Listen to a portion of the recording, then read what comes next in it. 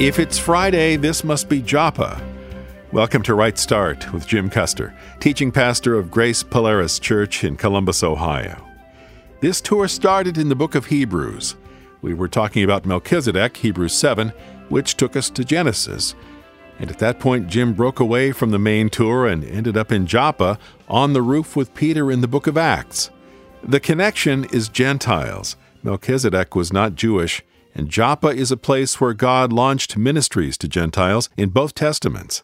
His love covers the whole world. Here's Jim. Peter, don't you call common what I call good. What was he saying? Well, Peter was pondering that. Wait a minute. God's very clear. You told us that we're not to eat these unclean animals, and that's one of the ways we're distinguished from and separated from the Gentiles. They have no kosher. They have no this. I'm a good kosher boy. I'm a good Jewish boy. I've always done it. What's this business about? I'm now supposed to defy all those rules and get up and slay and eat unclean animals. What's the point? And then you say that I'm not to renounce or disqualify what you call clean. I don't get the point. The Spirit of God said, Peter, in just a few minutes, there's going to be a knock at the door. There's going to be some people down there wanting you to go with them. You know the story? Go with them. Ask no questions.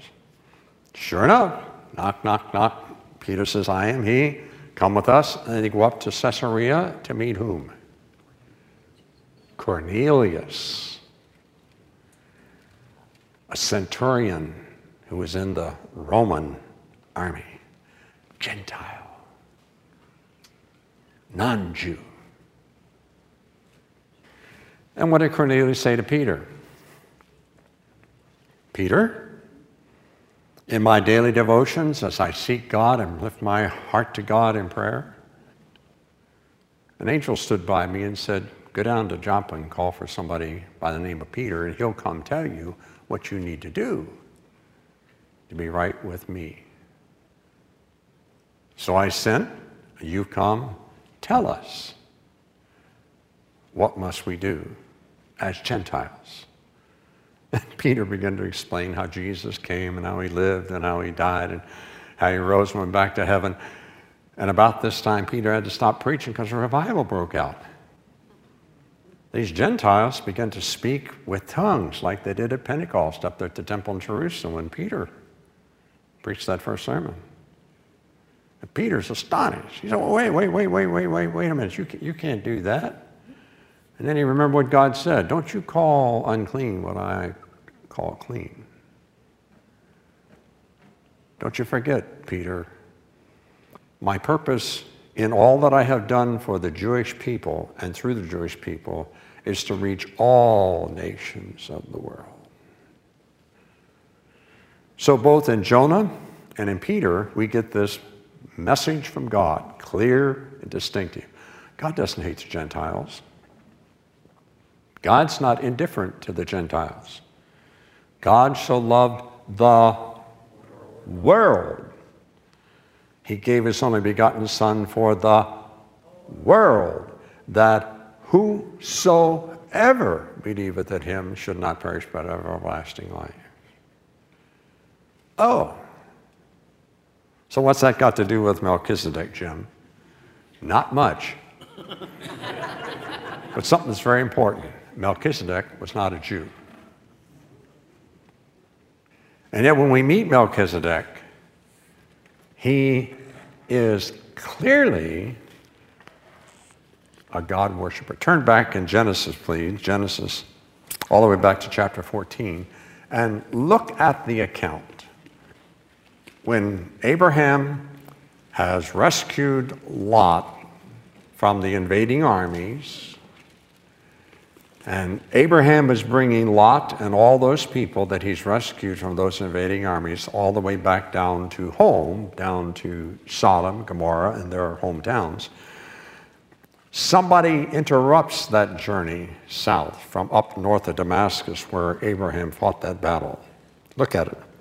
We read in chapter 14 of Genesis, verse 17, after Abraham returned from defeating whatever that name is, and the kings who were with him, The king of Sodom went out to meet him at a certain place. Then Melchizedek, king of Salem, not Sodom, of Salem, brought out bread and wine. He was a priest to God Most High.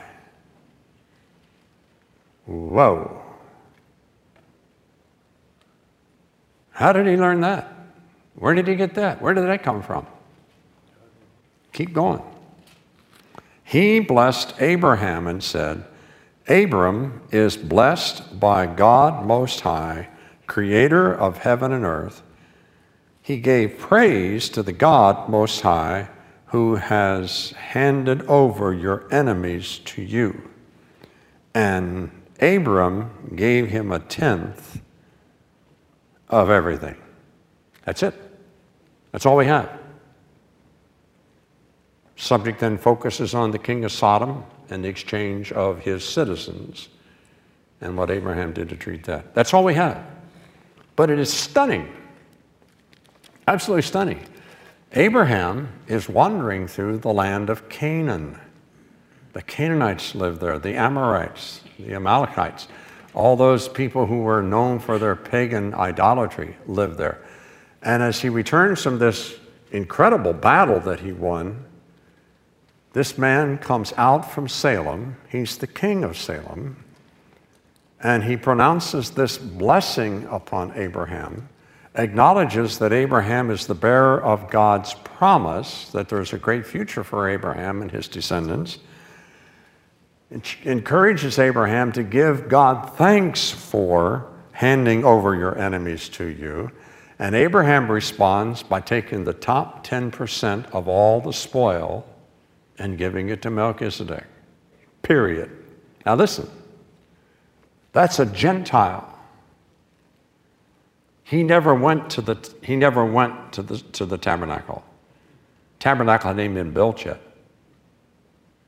Matter of fact, it's about 400 plus years from this moment before God meets Moses and the people coming out of Egypt at Mount Sinai. That's 400, 500 years yet in the future. And then here's Melchizedek, who blesses Abraham in the name of the Most High God, and Abraham responds, acknowledging that blessing and responding by giving to Melchizedek the top 10% of all the spoils of war. He's a Gentile. Oh, and while you're pondering that, Job was not a Jew. He also was a Gentile.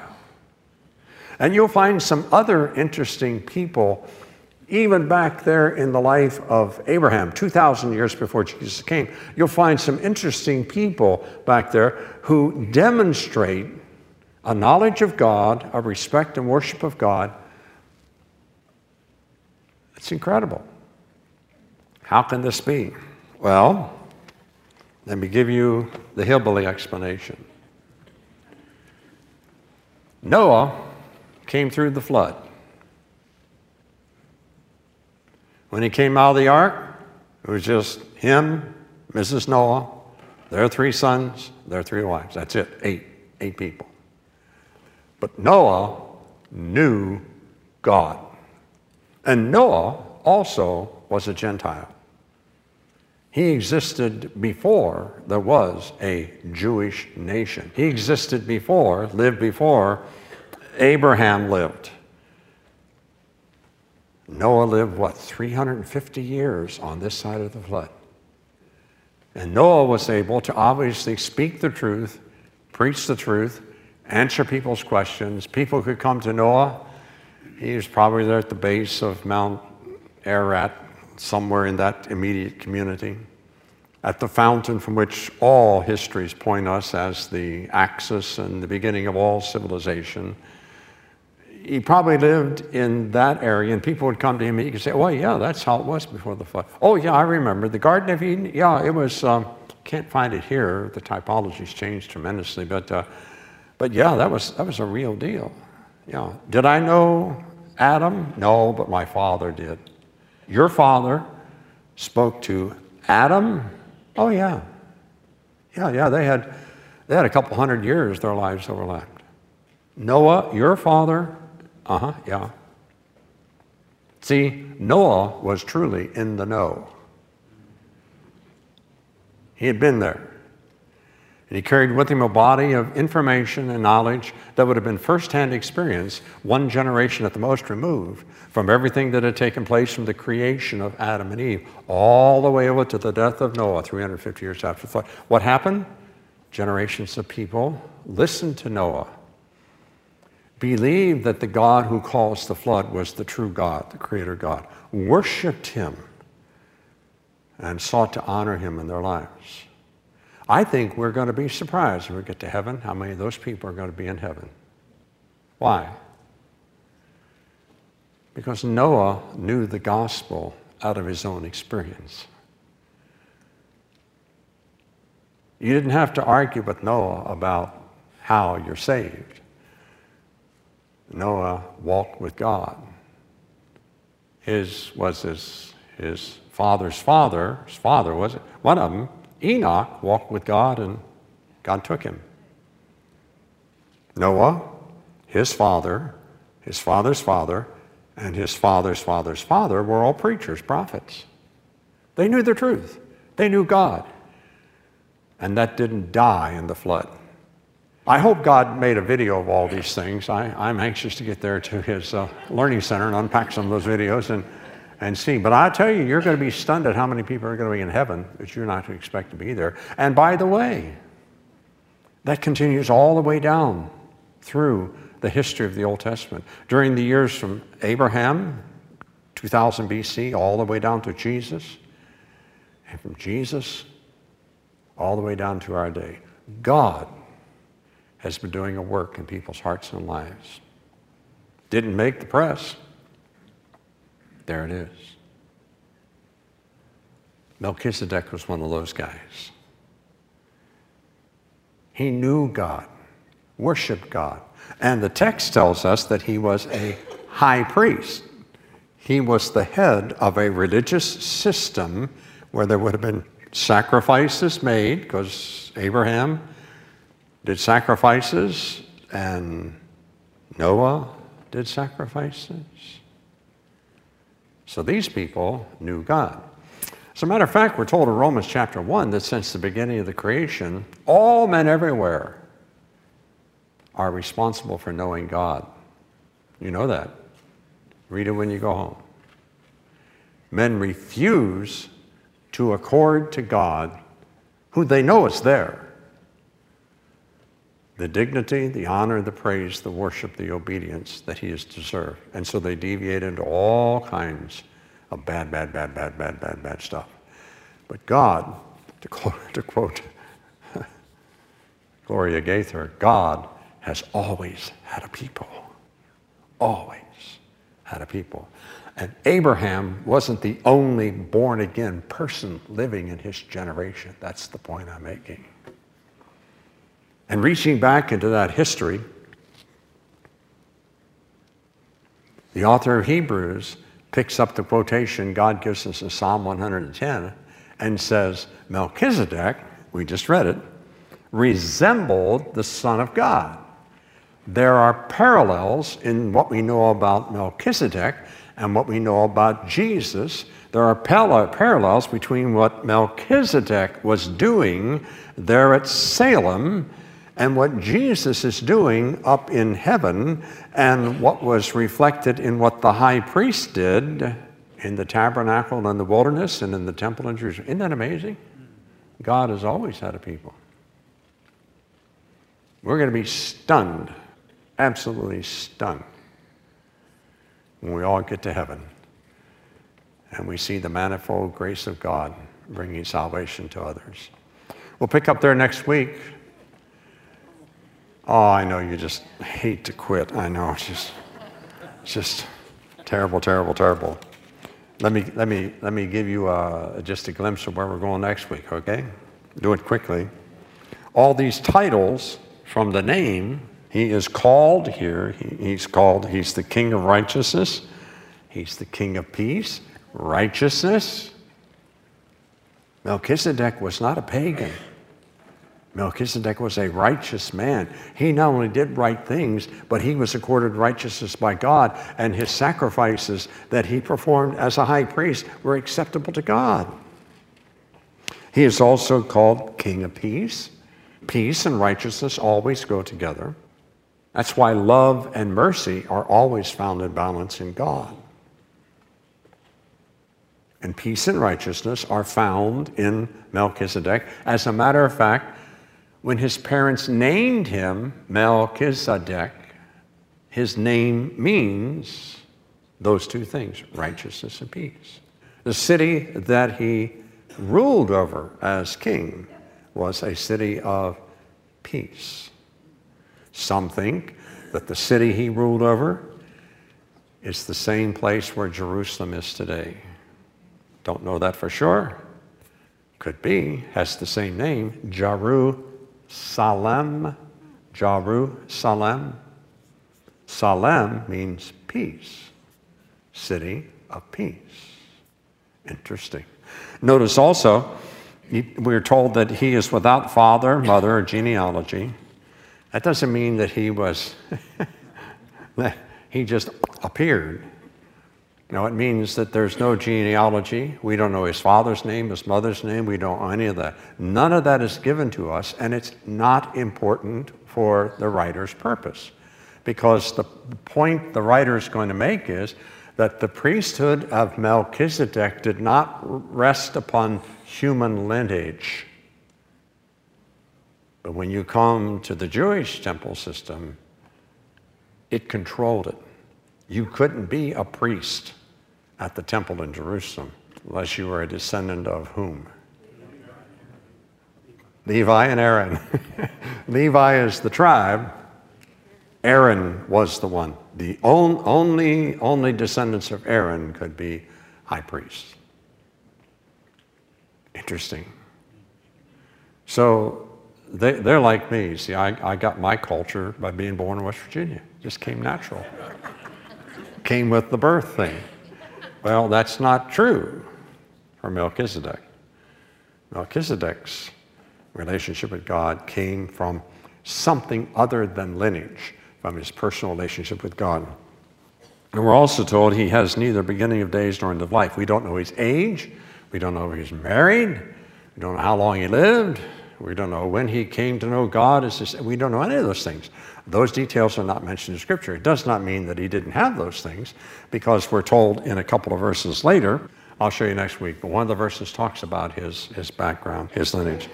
He has neither beginning of days nor end of life. So Melchizedek simply appears in the record of God's revelation to us. He appears at a time when he meets Abraham, after Abraham has received the promise of God, and he, Melchizedek, recognizes that promise, blesses Abraham, and he's going to make the point, Melchizedek is the greater, Abraham is the lesser in terms of authority in that exchange. And that's why Abraham paid him tithes. Abraham recognized the authenticity of his priesthood. And he becomes the type or the symbol or the representative of a different kind of priesthood than the one that Levi and Aaron inherited when the law was established at Mount Sinai. Okay? Going to get fun. Dear Father in heaven, thank you that you are faithful. There's no one in the world who can ever stand before you and say, I didn't know there was a God. No one. Your word tells us that to be true.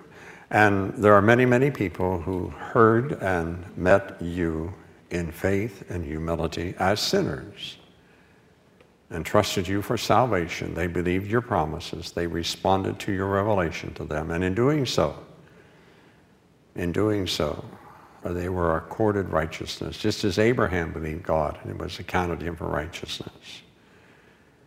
Melchizedek must have known you because he knew exactly who Abraham was.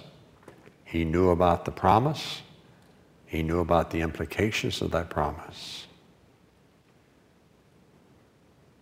Wow. Thank you for Melchizedek. And thank you for the things that his encounter with Abraham illustrate for us about the excellencies that are true of our high priest, Jesus, and his eternal priesthood on our behalf. Though we are Gentiles, we are not forsaken, forgotten, ignored. Thank you. Help us to witness boldly, courageously, and to know that you really got this all worked out pretty good, Father. And that we are secure in the hope and confidence we have in our personal experience of salvation because Jesus has crossed the tape. He's finished the race. He's already home. And his being there is a sure guarantee that we who know him and trust him will arrive there too. Not by works of righteousness which we have done, but because of the grace that's greater than all of our sin, because of all he did for us at Calvary. So bless this to our hearts.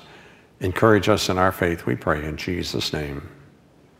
Oh, by the way, Father, they tell us there's going to be some rough weather tonight, and help us to trust you, not to be foolish, but to realize that our hope, the provision of our security, is in the hands of the one who rules the winds, the waves, the storm, and you love us.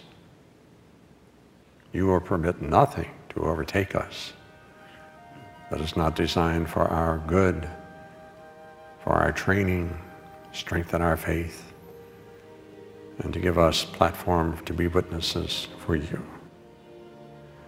So bless us, we pray, in Jesus' name. Amen. Yes, at one time we Gentiles were aliens from the commonwealth of Israel and strangers from the covenants of promise, having no hope and without God in the world. But God had a bigger promise and a greater covenant. The author of Hebrews is blowing the minds of his Jewish audience with Scripture. Jim's message is, we have this hope. You can have the uncut message on CD for a gift of $7 or more. The series, God's Ultimatum, Volume 1, is available as a CD album. For your generous donation of $66 or more, we'll send you all 19 talks in the study. We'd love to connect with you, whether you're listening to one of our great broadcast stations in New Zealand or Ohio, or anywhere in the world over the internet. Please let us know how the message is coming through. If you can give financially, that would be fantastic. And please keep us in your prayers as well. Thanks. You can mail us at Right Start, P.O. Box 437, Worthington, Ohio, 43085 USA, or call 1-800-984-2313. That's 800-984-2313. And on the internet, navigate to rightstartradio.org. There you can listen to Jim's sermons all the way through without breaks, or you can play the radio shows on demand. The daily podcast will keep the good Bible teaching coming, despite whatever disruptions the Christmas season brings. You can make a secure donation online and more at rightstartradio.org. I'm Dan Pope. Thanks for listening. Next time, we'll get to the center of the controversy, as Jim calls it. If there's another high priest, then there's another law, a higher law. Enjoy your weekend, and we'll meet here again for Monday's Right Start.